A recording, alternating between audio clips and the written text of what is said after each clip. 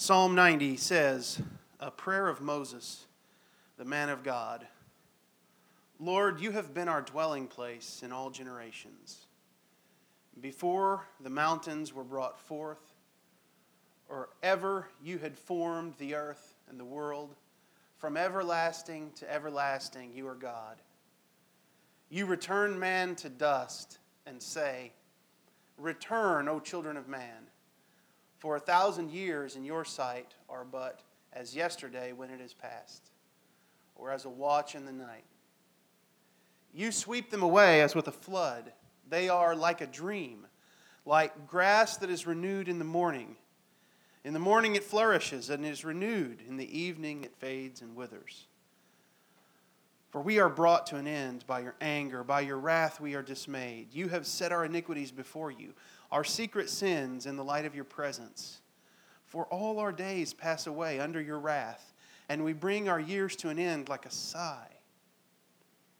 The years of our life are 70, or even by reason of strength 80. Yet their span is but toil and trouble. They are soon gone, and we fly away. Who considers the power of your anger and your wrath according to the fear of you? So, teach us to number our days, that we may get a heart of wisdom. Return, O Lord. How long? Have pity on your servants. Satisfy us in the morning with your steadfast love, that we may rejoice and be glad all our days. Make us glad for as many days as you have afflicted us, and for as many years as we have seen evil. Let your work be shown to your servants, and your glorious power to their children. Let the favor of the Lord our God be upon us, and establish the work of our hands upon us. Yes, establish the work of our hands. This is the word of God. You may be seated.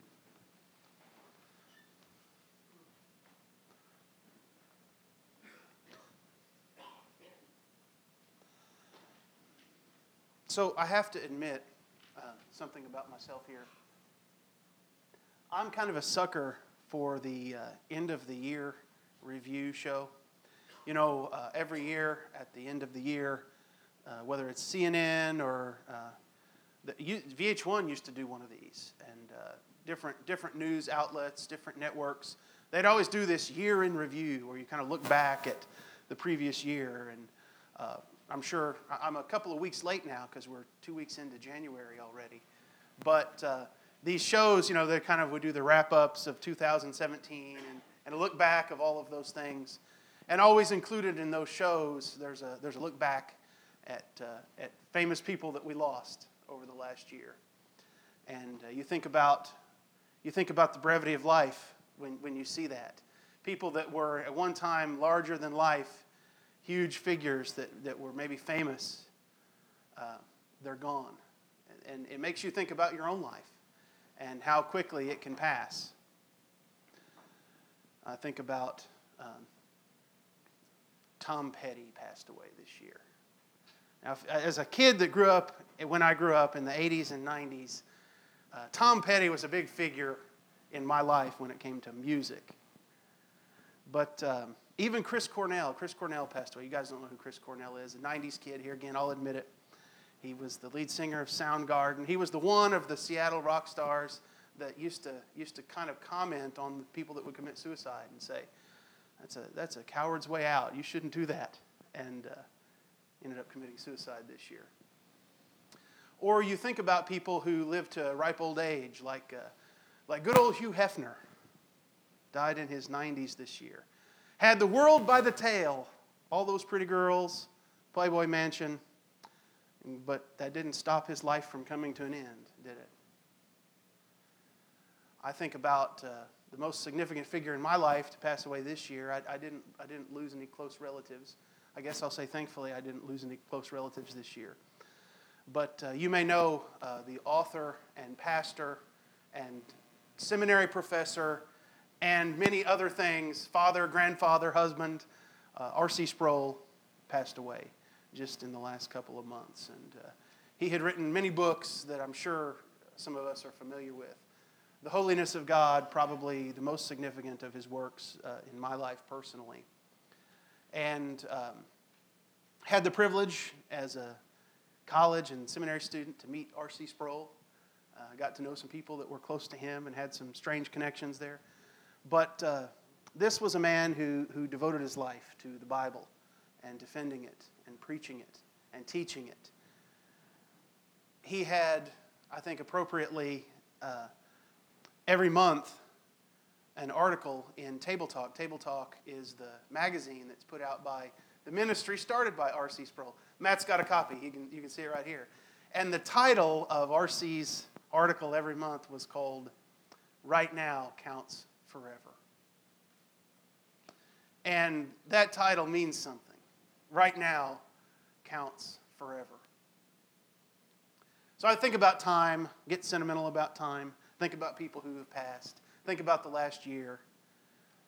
And then we find a psalm like this. I think very appropriate for a new year, very appropriate for time in our life of renewal, of thinking about the year to come. And we find in this psalm some pretty remarkable statements like, teach us to number our days. That's what it says in verse 12. Teach us to number our days. Death does that. Those year-end reviews shows do that. And the scriptures do that. So that's what we want to do for a little while this morning. We want to think about the number of our days in light of who our God is. So let's look at this psalm. I want to mention a few things about it that I think are features that apply to the whole thing, maybe that will help us understand it better. First of all, the scripture, the superscript says a prayer of Moses. And somebody says, well, which Moses are we talking about? The man of God, okay? So if there's any confusion as to which Moses we're talking about, if there was a Moses in the Bible that would be defined as the man of God, it would be the one that we know, of course, from the book of Exodus and from the law, what's called the law of Moses, or the Mosaic law, the law given through Moses. Moses was that man who was used by God to deliver the people of Israel from Egypt. He was that man that was used by God to author the first 5 books of the Bible. The books of Moses, sometimes we call them. He was the man that was used by God to encapsulate and to write down God's law when it came to things like the ritual sacrifices that were connected to temple worship. He was the man used by God to talk about the ceremonial laws that would distinguish the nation of Israel from all of the other nations. And he was certainly the man used by God to talk about God as Redeemer and to remind the people of God who the true God of Israel was. And what we have in this psalm is what is said to be a prayer of Moses. We should just be thankful, just as a side note, we should be really thankful anytime we have an opportunity to peer into the prayer life of someone that has been used by God, like Moses. And here we have the opportunity to kind of look over his shoulder and see what he prays and how he prays. And I think in this sense, obviously, we would count this as scripture, but we want to imitate him. We want to see what he's got to say. And I think these are very important words here. So this is the prayer of Moses. The second thing that I would say, just by way of a literary feature in this psalm, is that it's not an easy one to outline. I have to confess, I'm very Western in my thinking, and I like logical outlines and bullet points, and I like parity, and I like balance. So if you've got one point over here, you need to have another point over here. And if you have 2 illustrations here, then you need to have 2 illustrations over here. I just like it. That's the way my brain works. I blame Western society for it. But not so much with Moses.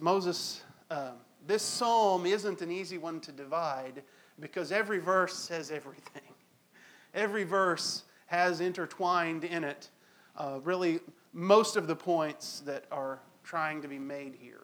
And I think the big points of the psalm, if I could narrow it down to 3, the big points of the psalm would be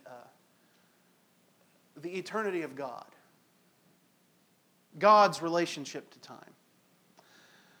Then the temporariness, I know it's not a great title here, but the temporariness of man, or our relationship to time. So we've got God's relationship to time, we've got our relationship to time, and then we've got the glory of God as a bow over the whole thing. So God, how does He relate to time? How does He relate? I was going to say, I'd love to be able to say verse 1 through whatever represents God and His relationship to time, and then the next section represents man and his relationship to time. But it doesn't exactly work like that. So I don't have good stanzas, I don't have a good division. But I think you see it all almost in every verse. But listen to what Moses says here in verse 1, and he's clearly describing God's relationship to time when he says this. He says, Lord, you have been our dwelling place in all generations. Before the mountains were brought forth, or ever you had formed the earth and the world, from everlasting to everlasting, you are God. So what is God's relationship to time? Well, you'll notice, before the mountains were brought forth, so before anything was created, and before anything was made, before this world existed, before, dare I say, time existed, if that sentence makes any sense. It really doesn't, does it? Say, before time. Before time existed, outside of time, there was God. And Moses says this, he says, from everlasting to everlasting, you are God.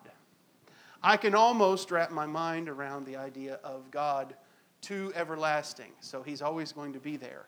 But I can't even begin to wrap my mind around from everlasting. You are God. And yet, that's where God is. That's God's relationship to time. Moses will go on and say in verse 4, 1,000 years in your sight are as but yesterday when it is past, or as a watch in the night. Moses, he has to resort to human language to describe God, because human language is the only tool we have. We don't have an appropriate language or an appropriate way of thinking to even wrap our minds around God. But Moses would say that God, when he looks at 1,000 years, he doesn't see 1,000 years the way we do. We think of 1,000 years as a long time. None of us are going to live 1,000 years, at least in the condition we're in now. Maybe we'll get some... don't turn that way. Okay. So maybe we'll get some resurrected bodies, or we'll get some bodies that are transformed that will allow us to be around for 1,000 years. But the way we exist now, the world as it exists today, the bodies that we're in today, they're not going to be around 1,000 years. You think about 1,000 years, 1,000 years is a long time. Our nation has not been in existence for 1,000 years. And we think of our nation as one of the most stable and immovable things. It's not. It's like it was born yesterday, comparatively speaking. Our world was born yesterday, comparatively speaking, to God. And that's the point. It isn't that God is forgetful, or that God has a hard time recalling the events of yesterday or 1,000 years ago. It's that He has such a relationship to time that 1,000 years is like just a memory. It's just a fleeting moment.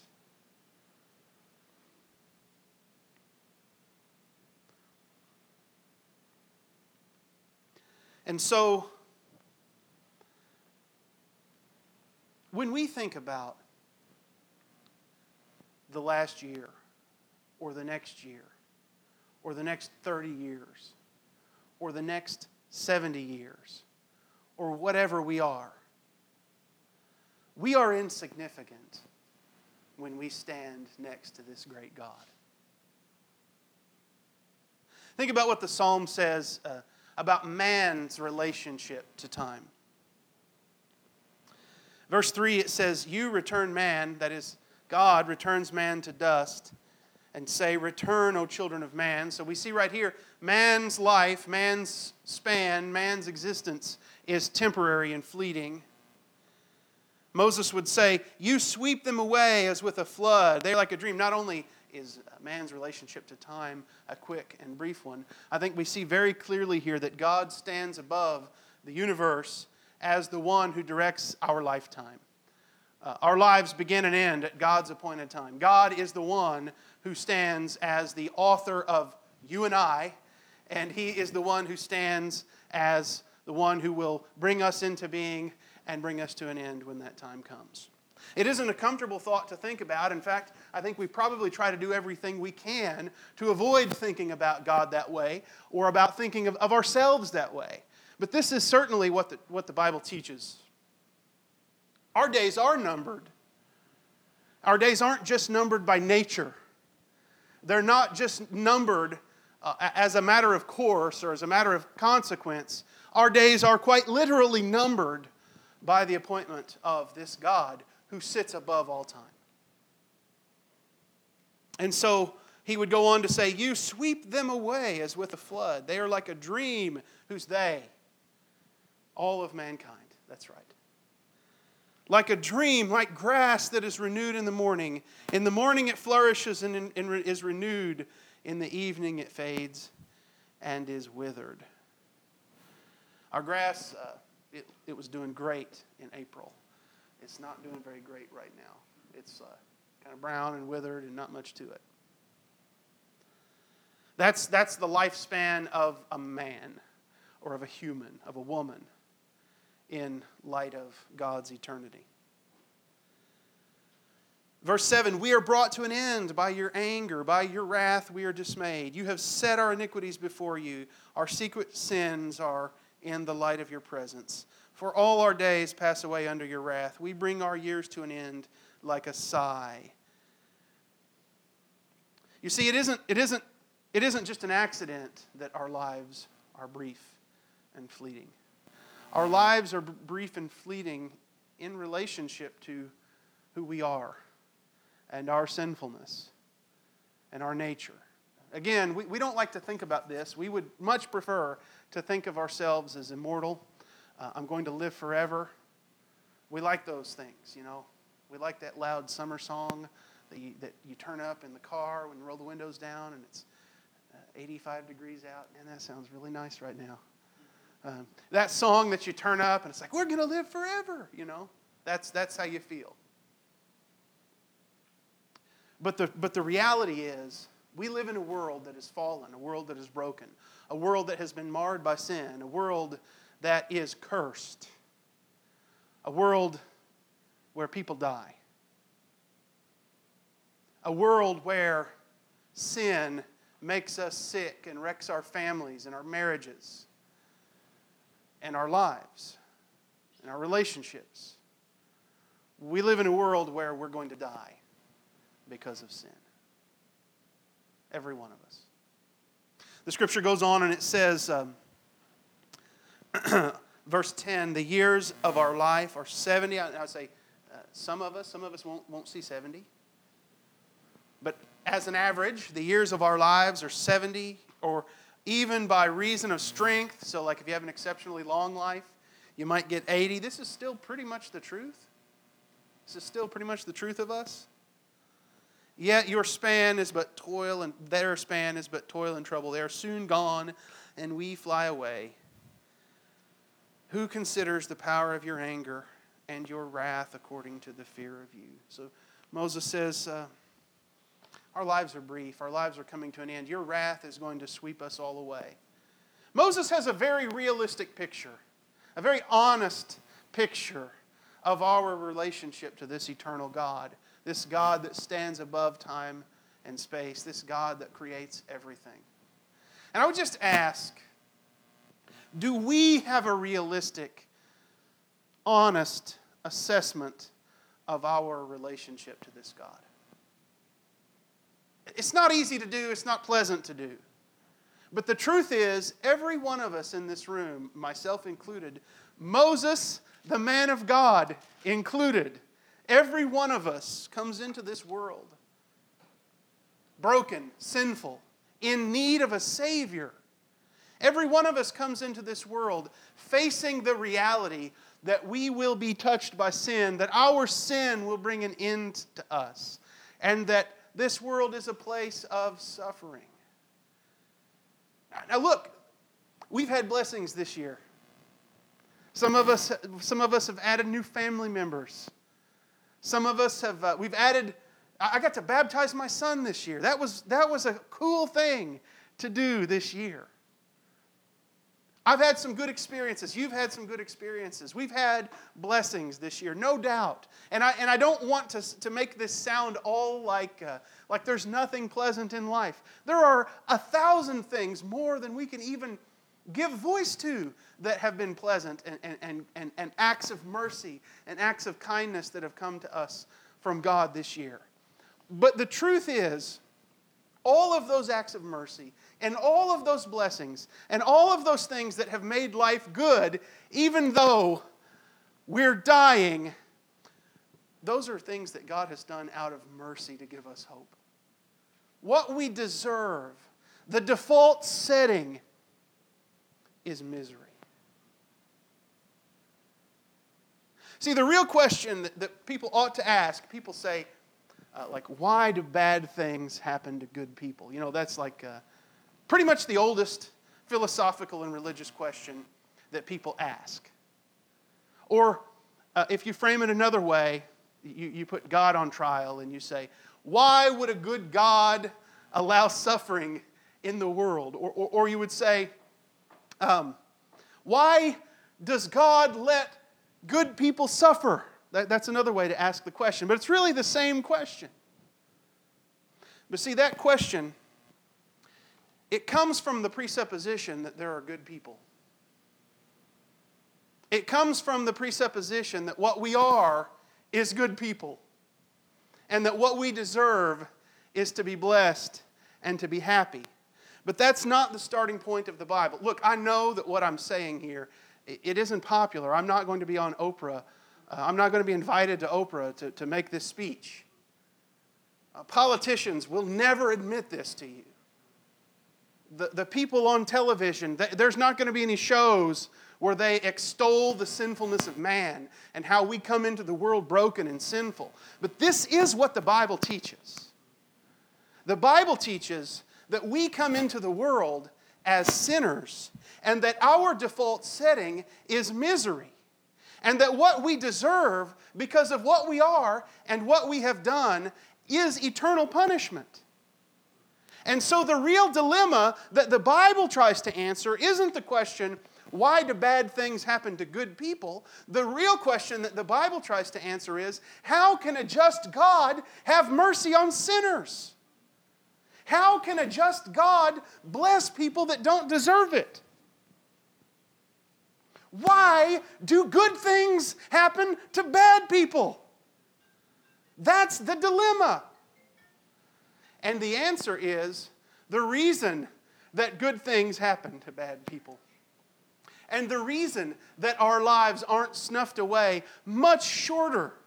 And the reason that we're not just dead as soon as we come into existence is because God is kind and long-suffering and loving and patient and a redeemer and the kind of God that looks at us and has mercy and says, I want to redeem this people for myself. But it isn't for a second because we deserve it. You have got to reset your worldview if you think the world or God or anyone else owes you anything. What the world owes you, what God owes you, is misery. And yet, in spite of that, He has given us 70 or 80 years. In spite of that, He has given us sunshine and family and kindness and marriage and comedy. We had some comedy. Come ye yinners. That's comedy. Did you guys miss that? That was pretty good stuff. The fact that we can laugh, the fact that we have delights in the world is evidence that God is kind. But what we want to do is we want to shape this thing where if there's a bad day, we say, well, God is a mean old God. Well, if we started from the presupposition that we were good and we deserved the best, then absolutely. If that's your starting point, Christianity's not going to work for you. I'll just tell you now. It's not going to work for you. You're going to hate what the Bible has to say to you. Because the Bible is not going to affirm how good you are. The Bible is not going to affirm how deserving you are of good things. The Bible is going to affirm that you are a sinner and that I am a sinner and that we need a Savior. But the Bible is also going to affirm that God is that Savior and that Christ came into the world to redeem us. But listen how Moses goes on to pray. And this is the good stuff here. But see, the good stuff doesn't have any context if we don't talk about the bad stuff. Christ came into the world, and that's good news. And He sent His disciples into the world to preach good news. But that good news doesn't mean anything if it's not said in the right context. And the right context is a dying world that's cursed. That baby that was born in Bethlehem that came into the world ultimately to be a sacrifice for sin, that story doesn't make a lot of sense if everything was ducky.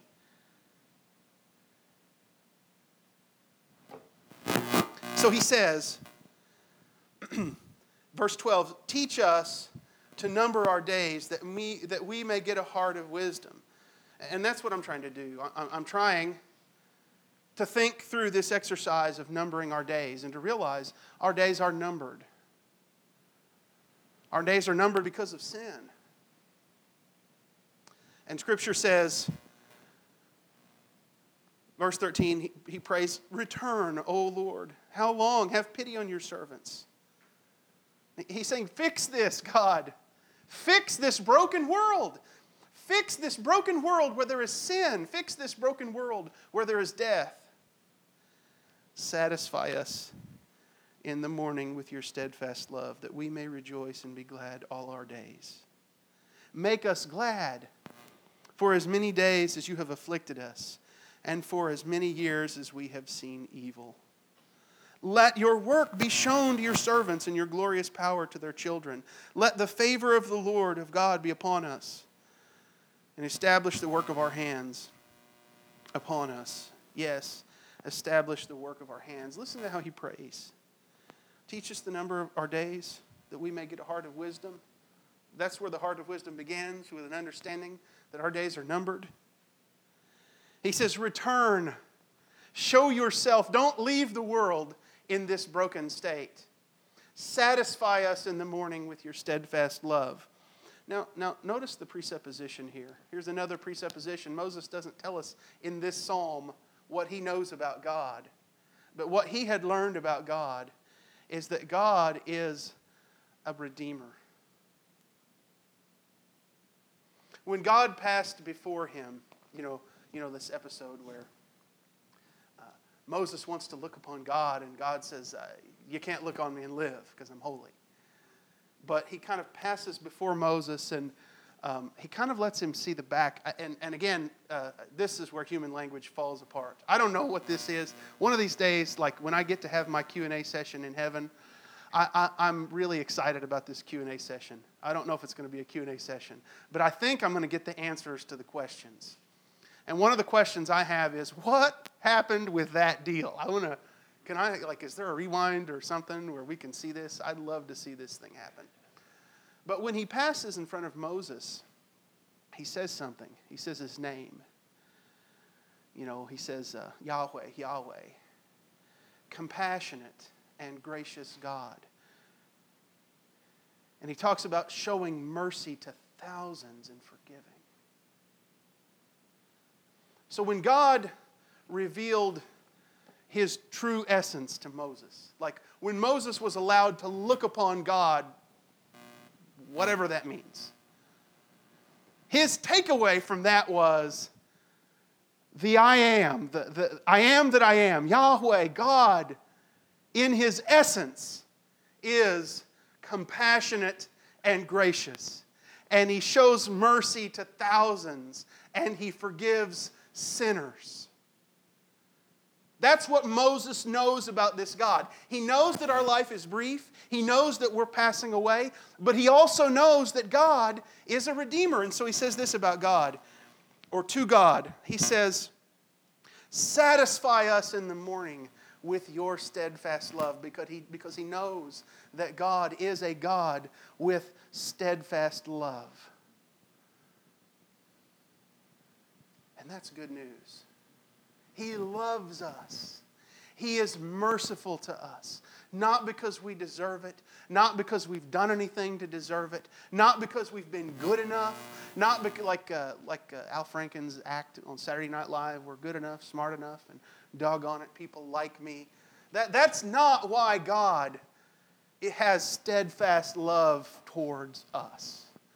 God has steadfast love towards us because He is that God who is in His essence a forgiver of sinners.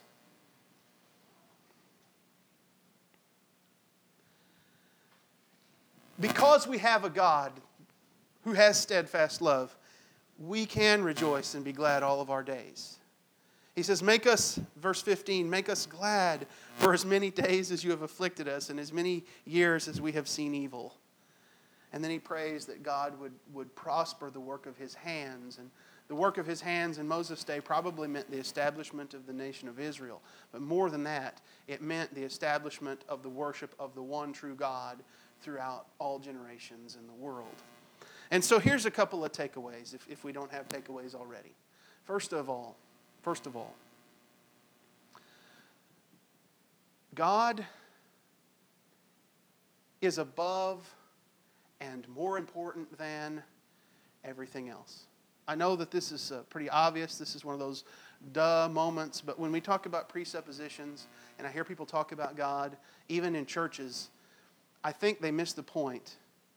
In case you missed it, God is the most important being in the universe.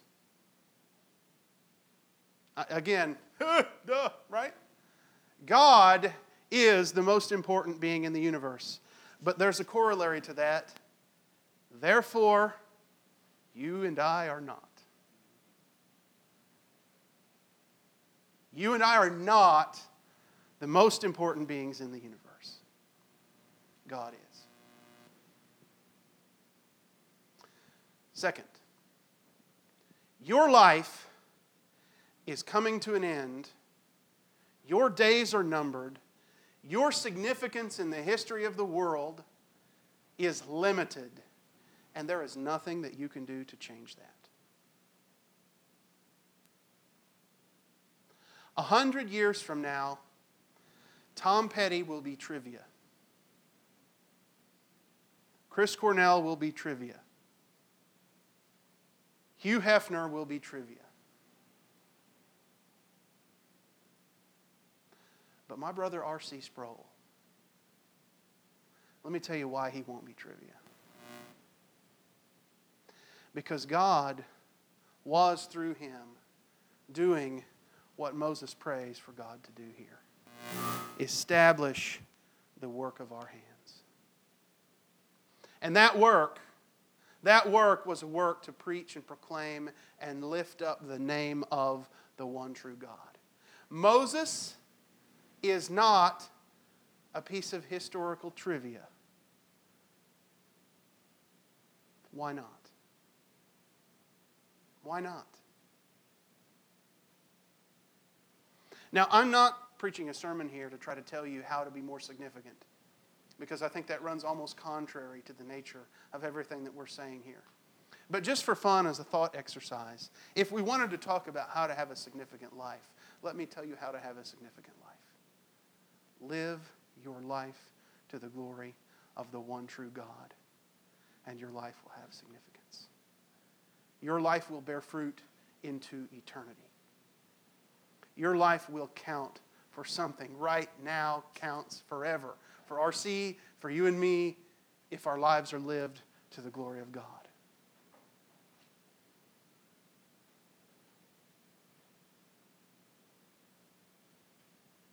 And last, God is a redeemer.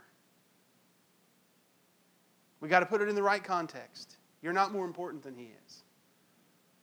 Because He is important, and because He reveals Himself as the forgiver of sinners, He's the kind of God that we sang about that says, come and welcome. We say God's free bounty glorify. What does it mean to glorify God's free bounty? It means that God has something free. His bounty is all of His treasure and His riches. He wants to give it to sinners. And it glorifies Him as the God of redemption when He does it. God is ready because of Christ, because Christ came into the world. God is ready to forgive us and to wipe away our sins and to make us new and to make our lives count for something. Not because we're good. If you tarry till you're better, you will never come at all, the song says. You don't have to wait until you're better, because there's never going to be a better enough. The summary statement about humanity is misery and death. That's not going to be changing anytime soon. And yet, God says, don't wait until you've fixed yourself up. Don't wait until you've made yourself better. Come and welcome.